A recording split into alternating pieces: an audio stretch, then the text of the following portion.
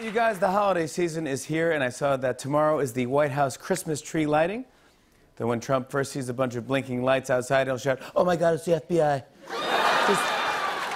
Pretend we're not home. But the White House just put out their official Christmas decorations, and the theme this year is American Treasures. Which sounds less like a theme, more like a line of creepy dolls sold on QVC. It's like, y'all, look at these American Treasures, y'all. There's only 300,000 left, and they're just so cute. This one here looked like he got into Daddy's paints.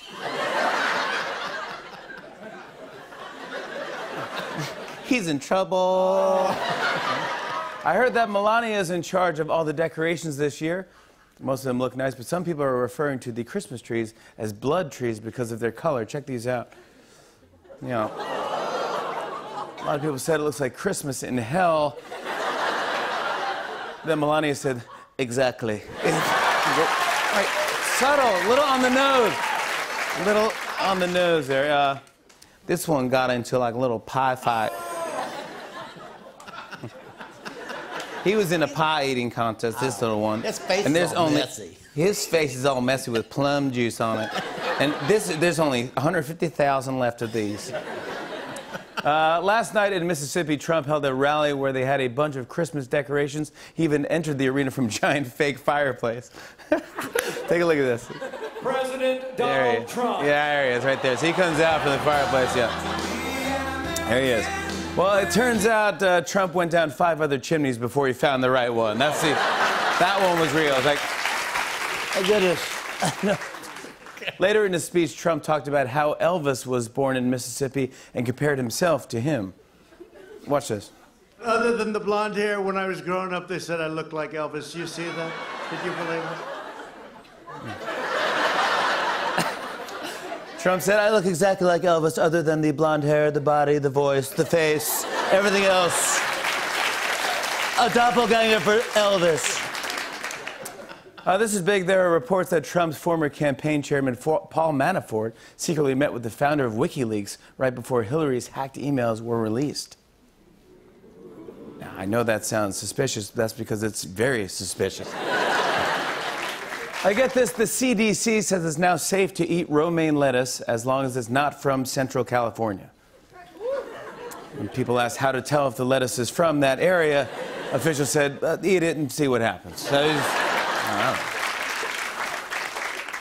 check this out. A new study found that it takes about 1.7 days for a Lego to pass through the human body.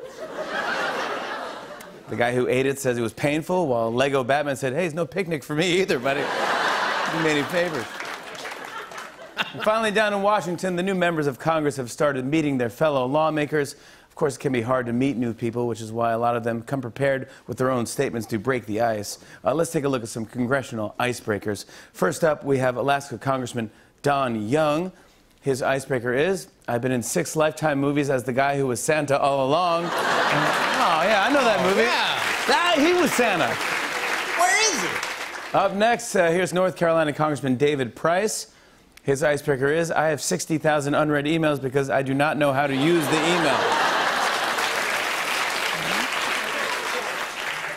Next, here's South Dakota Congressman Dusty Johnson. His icebreaker is, I only got elected with the name Dusty Johnson because my opponent's name was Harry Dangler.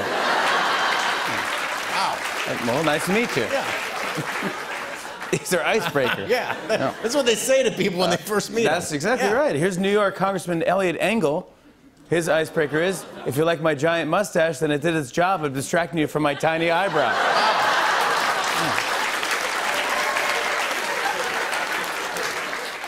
Next up is Utah Congressman John Curtis. His icebreaker is, nice to meet you, my precious. Here's Maryland Congressman Jamie Raskin. His icebreaker is, I can't wait to represent everyone from where I grew up, the space behind an old couch.